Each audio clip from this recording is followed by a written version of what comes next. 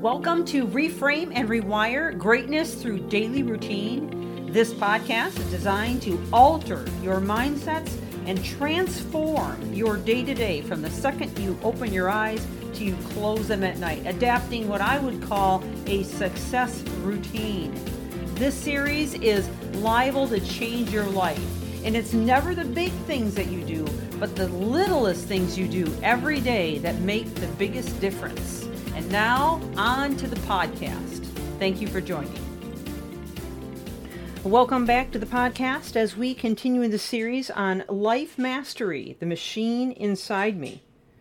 And we left off in the middle of chapter 4, talking about realizing your superpowers. So I want to kind of pick up right where we left off, but if you are just now joining the podcast, I would encourage you to go back and listen to the other episodes leading up to this one.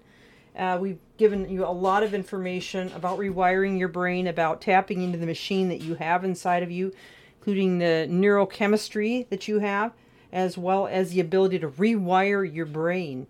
So we were talking about Liam and his ability to change and transform how he was thinking so negatively about himself and to turn that around. We'd also spent some time talking about Anna.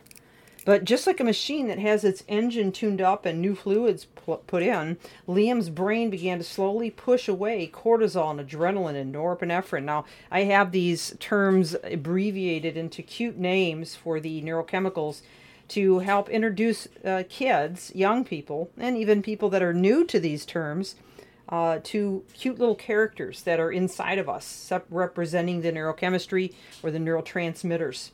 So we have names Cord, Adrian, Norpin, and he was by choosing to read books, making better decisions about reframing and thinking better about himself, ultimately cognitive restructuring or cognitive behavioral therapy, which is definitely a very effective therapy that's used by a lot of counselors, psychotherapists, and so forth. And I just a quick note here, not to get too far down the rabbit trail, but just to let you know, this book has also been endorsed by several people that are experts in trauma and psychology. So it is well endorsed, and there's a lot of great information, whether you're young or old.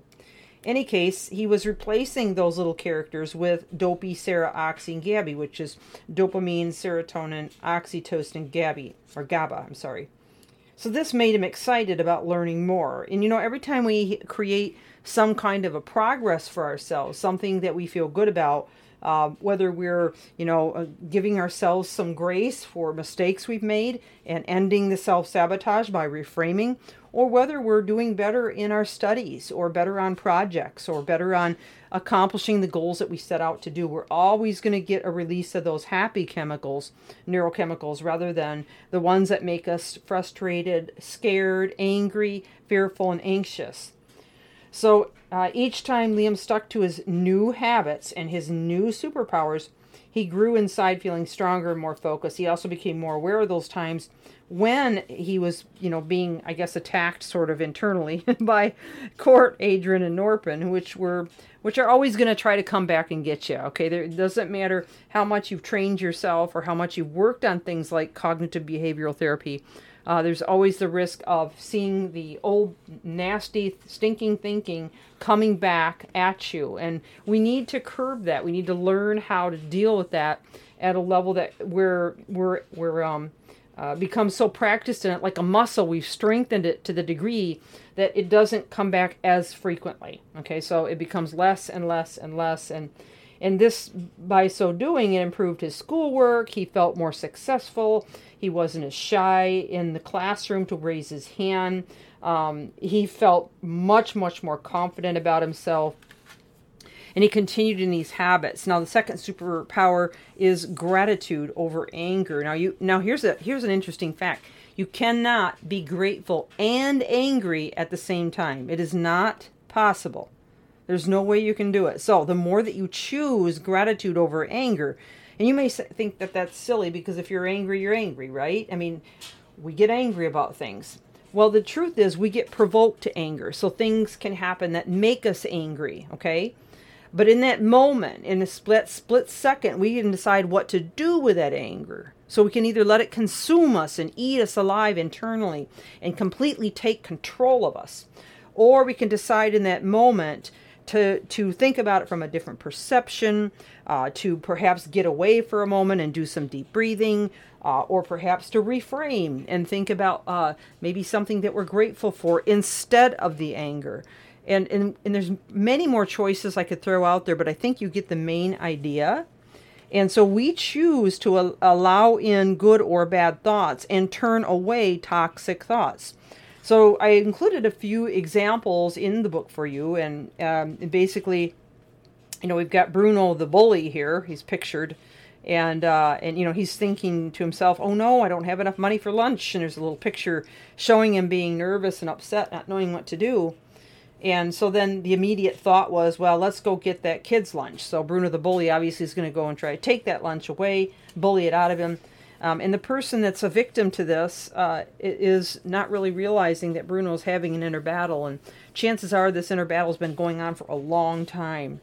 So when we can look at Bruno and say, look, okay, maybe he's doesn't really get the food that I get at home. Maybe he doesn't have the light that I have. So it teaches kids how to look at things from a different perspective. But I think we can begin to look at people differently too. And I think we need to.